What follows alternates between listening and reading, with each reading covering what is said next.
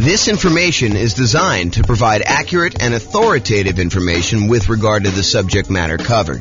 It is offered with the understanding that the presenters are not engaged in rendering legal, accounting, or other professional services.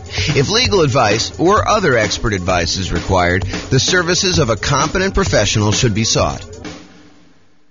Welcome to the West Valley City Real Estate Investing and Real Estate Financial Planning Podcast. Learn all about investing in real estate in West Valley City, Utah, with a combination of real estate financial planning and modeling with numbers specific to West Valley City, plus syndicated, more generalized recordings of live and pre-recorded real estate investing classes, not all of them specific to West Valley City. Be sure to stay tuned after the podcast for a message from our sponsors. The following is part 2 of 6 parts of the class, Overcoming Obstacles for Real Estate Investors. Be sure to check out the other parts published as separate episodes. All right, so let's go over down payments. This is the challenge. Challenge is, I can't come up with down payments. I don't have down payments to do deals, whatever it is. This is the challenge we're going to discuss right now. So in my mind, when I think about this problem, it's not just down payments. It's really down payments plus closing costs, plus reserves. Because for you to go and invest without reserves, it's kind of silly. And for you to invest and not have enough for closing costs, you really need more than just down payment. So it's really all the money in order to acquire and hold on to the deal. So if you were thinking, hey, I don't have enough money for reserves, consider this list to be the same list that you would use for reserves.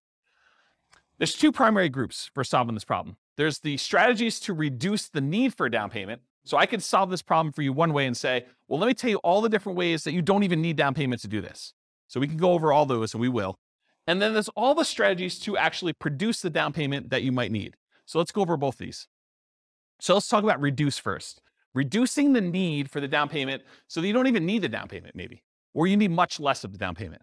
So the first one, really, really obvious. Minimize price. You minimize your down payment. If you're going to go look at properties and you've been looking at $500,000 properties, maybe you go to a different market and you look at $400,000 properties or $300,000 properties or $200,000 properties or $100,000 properties. But if you reduce the price you're looking at, you can reduce the amount you need for down payment.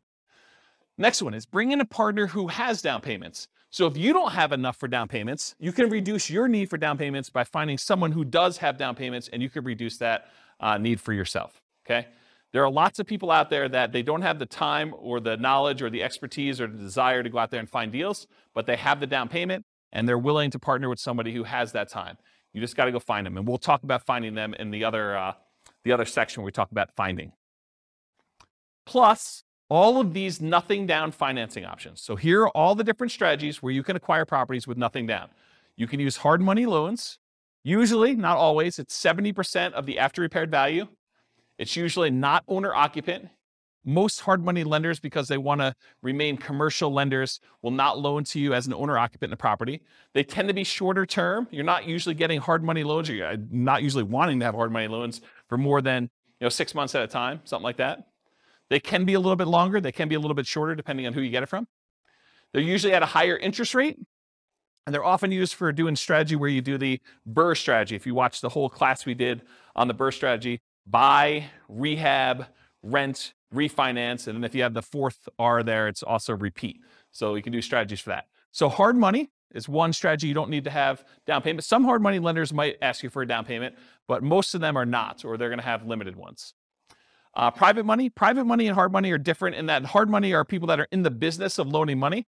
So, they're used to making real estate loans secured by the property. Private money is when you go have a Thanksgiving dinner and you talk to grandma and she's like, I got my money in a CD and it's earning 1%. And you're like, I'm flipping houses and I'm paying someone 9%, 10%, 12%, 15% in order to borrow the money there. She's like, man, I would be happy with 5%. And you're like, grandma, you got a deal. I will go ahead and borrow money from you and I'll pay you 5%. And so now you have a private money lender, someone that you know. That's part of the definition. It's usually someone that you already know who's willing to loan the money for that. And the terms are going to vary wildly because it's a private loan between friends and family usually. So it's really up to you and how you negotiate that, whether it's interest only, whether it's, all the money's out all the time. If you use it and give it back and pay it back, if it's, higher interest rate, lower interest rate, the term of the loan, All that's negotiable because it's a private individual and you're negotiating all the details yourself. And those can also be used for that BRRRR strategy that we've covered before. And then another nothing down loan, USDA loan. USDA loans is U.S. Department of Agriculture. They are rural properties only. So you have to be in an area that is qualified for USDA. You can look it up on the USDA website as to whether or not whether a particular house is in the USDA area. Around here, one of the cities is Windsor. That actually qualifies for USDA. I think parts of Greeley do. Wellington does.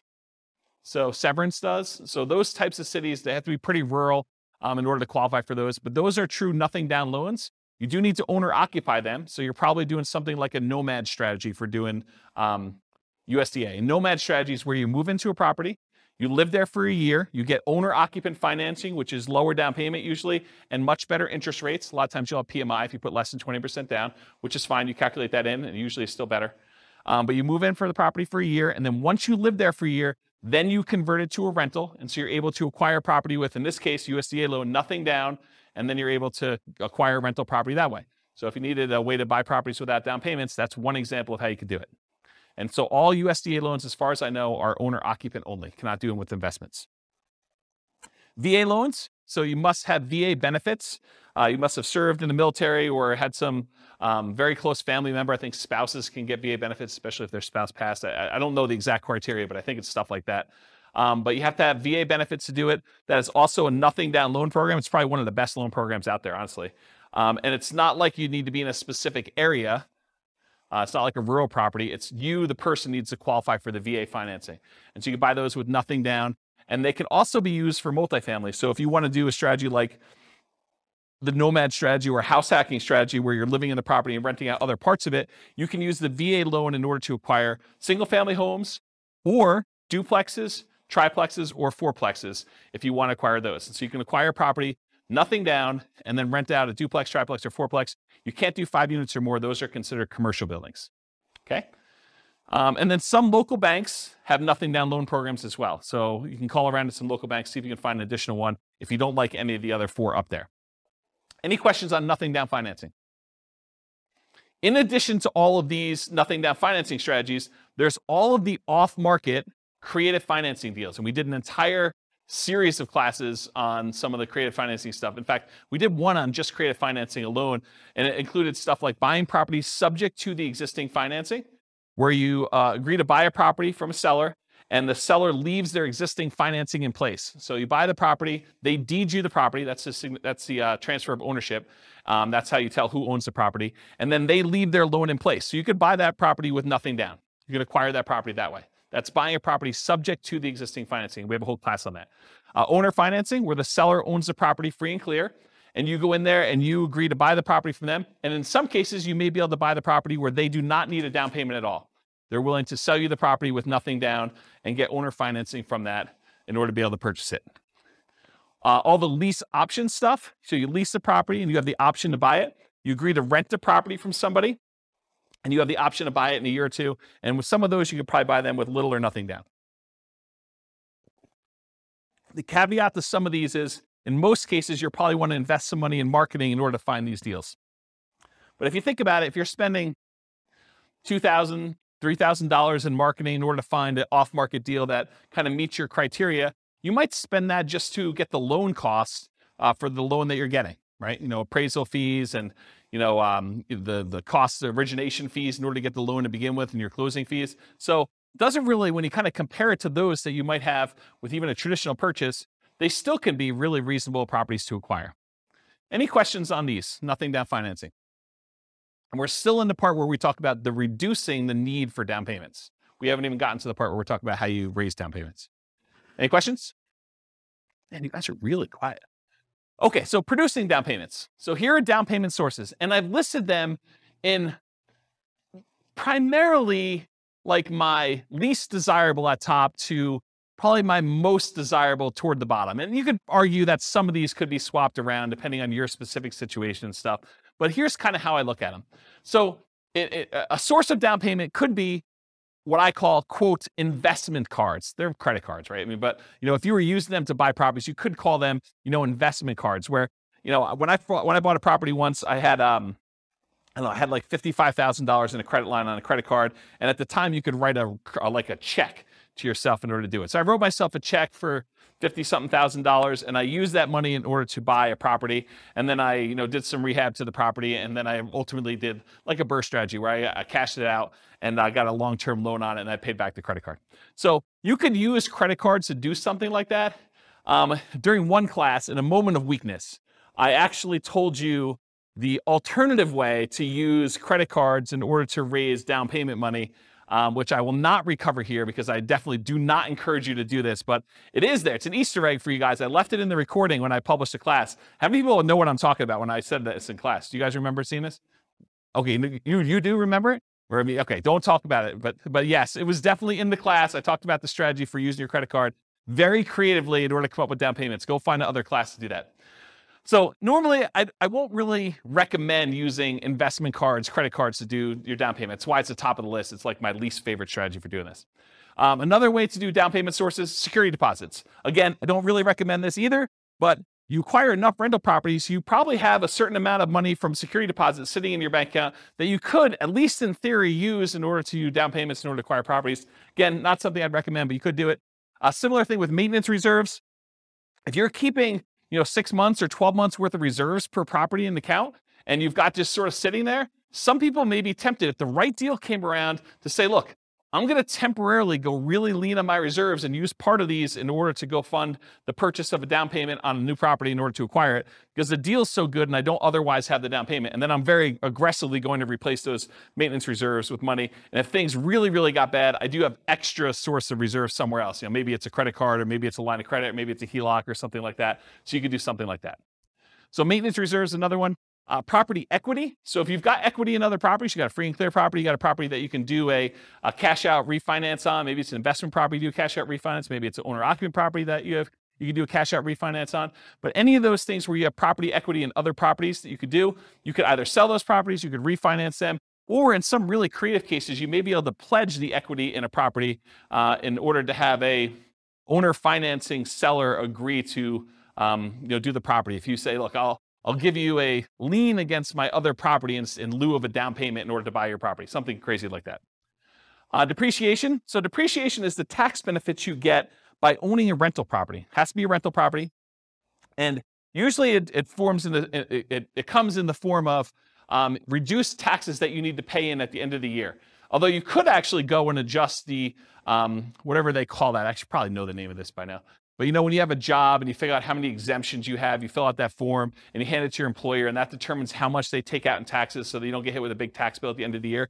Well, if you have a bunch of rental properties, you could adjust that number. Well, I should say it this way. If you have a bunch of rental properties where you normally get a big tax refund check at the end of the year, you could adjust those numbers so that you get less of a check at the end of the year and you actually get more back in your paycheck each month or each week or each 2 weeks, whatever you get paid at. And so you could actually get the money sort of as more immediate cash flow. But a lot of folks, when they acquire rental properties and they leave their earnings things in place, at the end of the year, they end up getting a much bigger refund check back because they end up doing their taxes and the depreciation gets all benefited to them at the end of the year. So you can almost think about any tax refund check you get, although I specifically talk about depreciation here, you can look at that as a source of down payment money for when you're acquiring property. So depreciation would be a way to do that.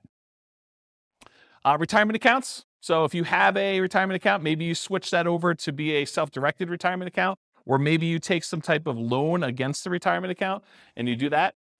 Family members, if you're doing legacy nomad is when you're acquiring properties and, mom and dad or grandma and grandpa are actually loaning you the money or gifting you the money, and they're not usually loaning to you too, usually gifting you the money in order to be able to acquire properties. Maybe for estate planning reasons, they're like, look, you're going to get something when I pass anyway. I might as well give you $20,000, $50,000, whatever it is, in order to do a down payment on this property while we're still alive, sort of clean our estate, help you now sort of situation. So family members could be doing that or doing nomad by proxy. Maybe mom and dad want to invest in real estate and you're willing to be the person that moves into the properties and you guys agree you're going to split the property 50-50 or whatever you agree to. So your part of it is you move into the property, you live there for a year, mom and dad provide the down payment for you, and now you're a 50-50 partner with mom and dad in a property where you're doing nomad. We call that nomad by proxy as an example. So that's another one, family members. Sell stuff you don't need or want. I'm sure you guys got a lot of stuff that you don't need or want. I mean, you could sell it, you could raise some money pretty quickly with that. May take some effort, but that's something you could do. And if you're going to be nomading, that's super helpful to actually get rid of all the clutter so you don't have to move it all. Now we're getting to the normal ones, right? You guys should have thought, you should have saw this one coming. Saving money, okay? From a regular job, from a part-time job, maybe you go get an extra job, and the extra job money is the one you use for saving up for down payment.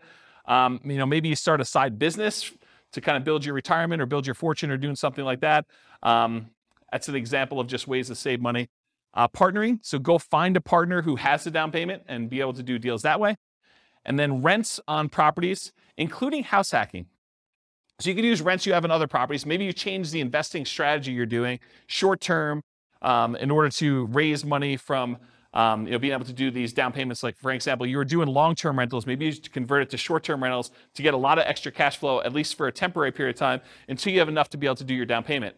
Or let's say you don't own any property right now, but you really want to raise down payment. Well, one of the things you could do, as long as it allows it in your particular lease, is you could sublease a part of your house that you're living in. It's called house hacking. Basically, you buy a property, or in this case, you're renting a property, and you lease out your bedroom to somebody else who wants to pay you $500 or $600 a month, $800 a month, whatever it is in your marketplace, and then you actually collect that money. The good thing about that too is, and Austin can correct me if I'm wrong here, but I believe that if you have that on your tax return for a year or two, you can actually use that income to help you qualify for when you get your loan. So that could be a way for you to not only get extra income for down payments, but it could also help you qualify with your debt to income when you go to qualify to buy the property, and you bring your roommate with you if you want to when you buy the new property, you move out of the rental to do things like that. And then finally, lease option fees.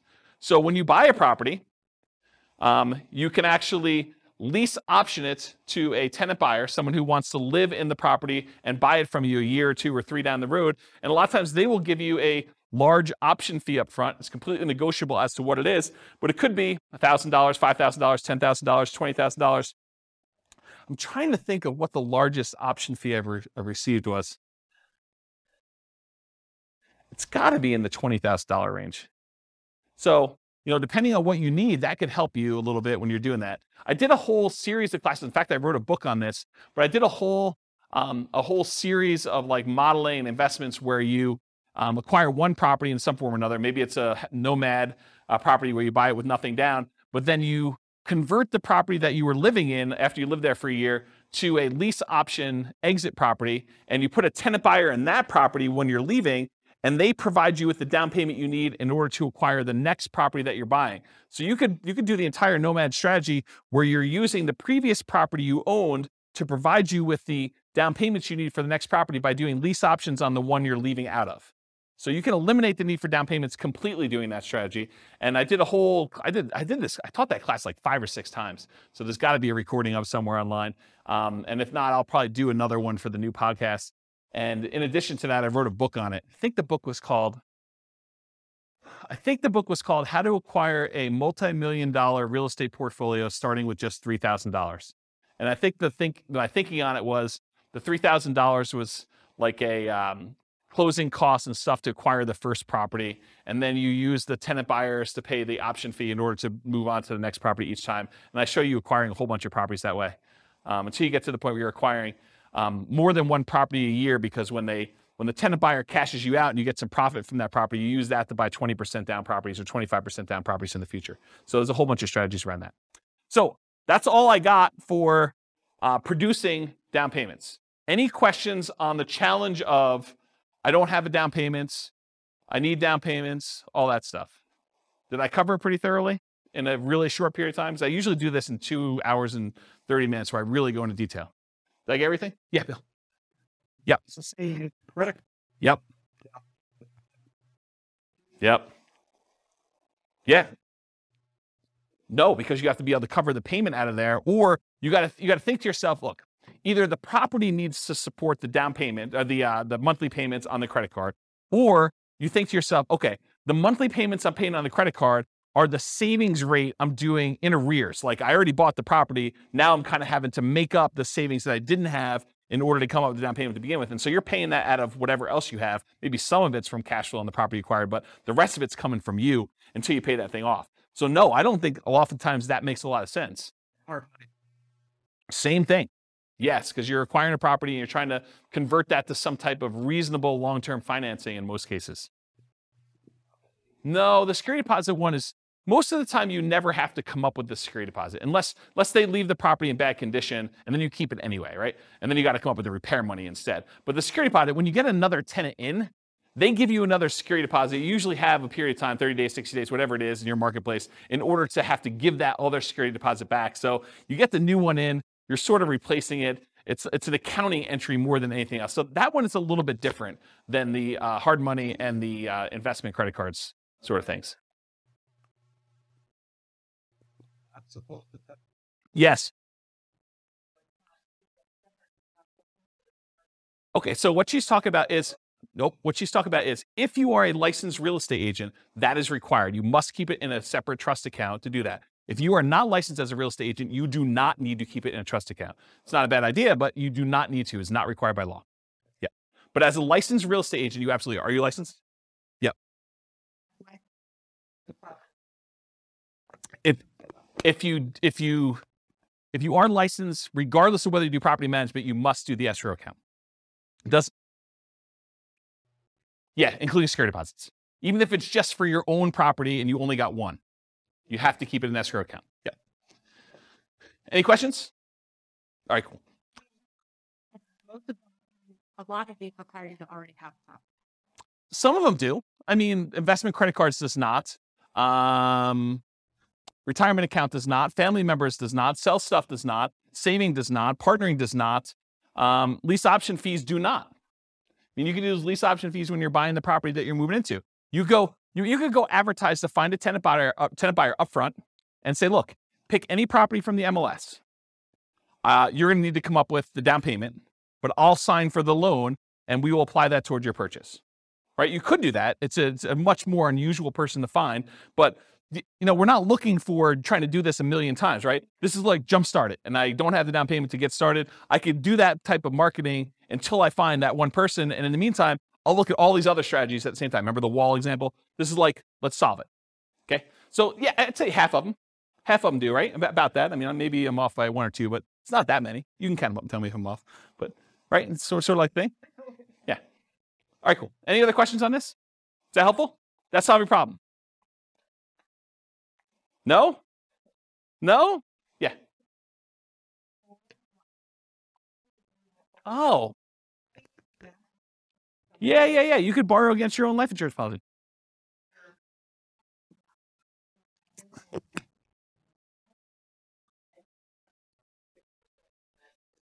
Yeah, that's a good one. I forgot about that. If I remember to listen to... Yeah. I should have known that too. I've got a client who does that. Yeah, I probably should have listed that on my list. If I ever listen to my own recording or for some reason somebody was willing to email me to remind me to do that, that'd be great. And I will definitely add that to my list because that's when it should be on there. Yeah, that's awesome. Thanks.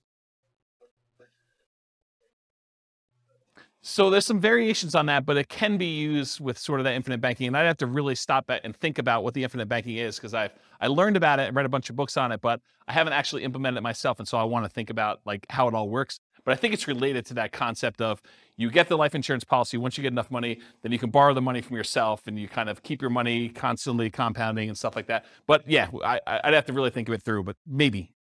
The definite maybe on that one. Yeah. Cool. Any other questions? This concludes part 2 of 6 of Overcoming Obstacles for Real Estate Investors. Listen to the next episode, part 3 of 6, on overcoming negative cash flow. With home prices up, mortgage interest rates up, and rents up, but not quite enough to counteract the higher prices and interest rates. Cash flow on rental properties in West Valley City is harder than ever. Book a call with the Real Estate Financial Planner to apply our proprietary 88 strategies to improve cash flow on your rentals. See the show notes for a link to schedule your call and improve your cash flow today. If you're a real estate agent, lender, or professional in West Valley City that wants to help our real estate investor listeners, consider reaching out to learn about collaboration opportunities with this podcast. We'd love to add more value to our listeners by having you assist our investors buy, sell, and finance their real estate investments. See the show notes to schedule a call to discuss collaboration opportunities.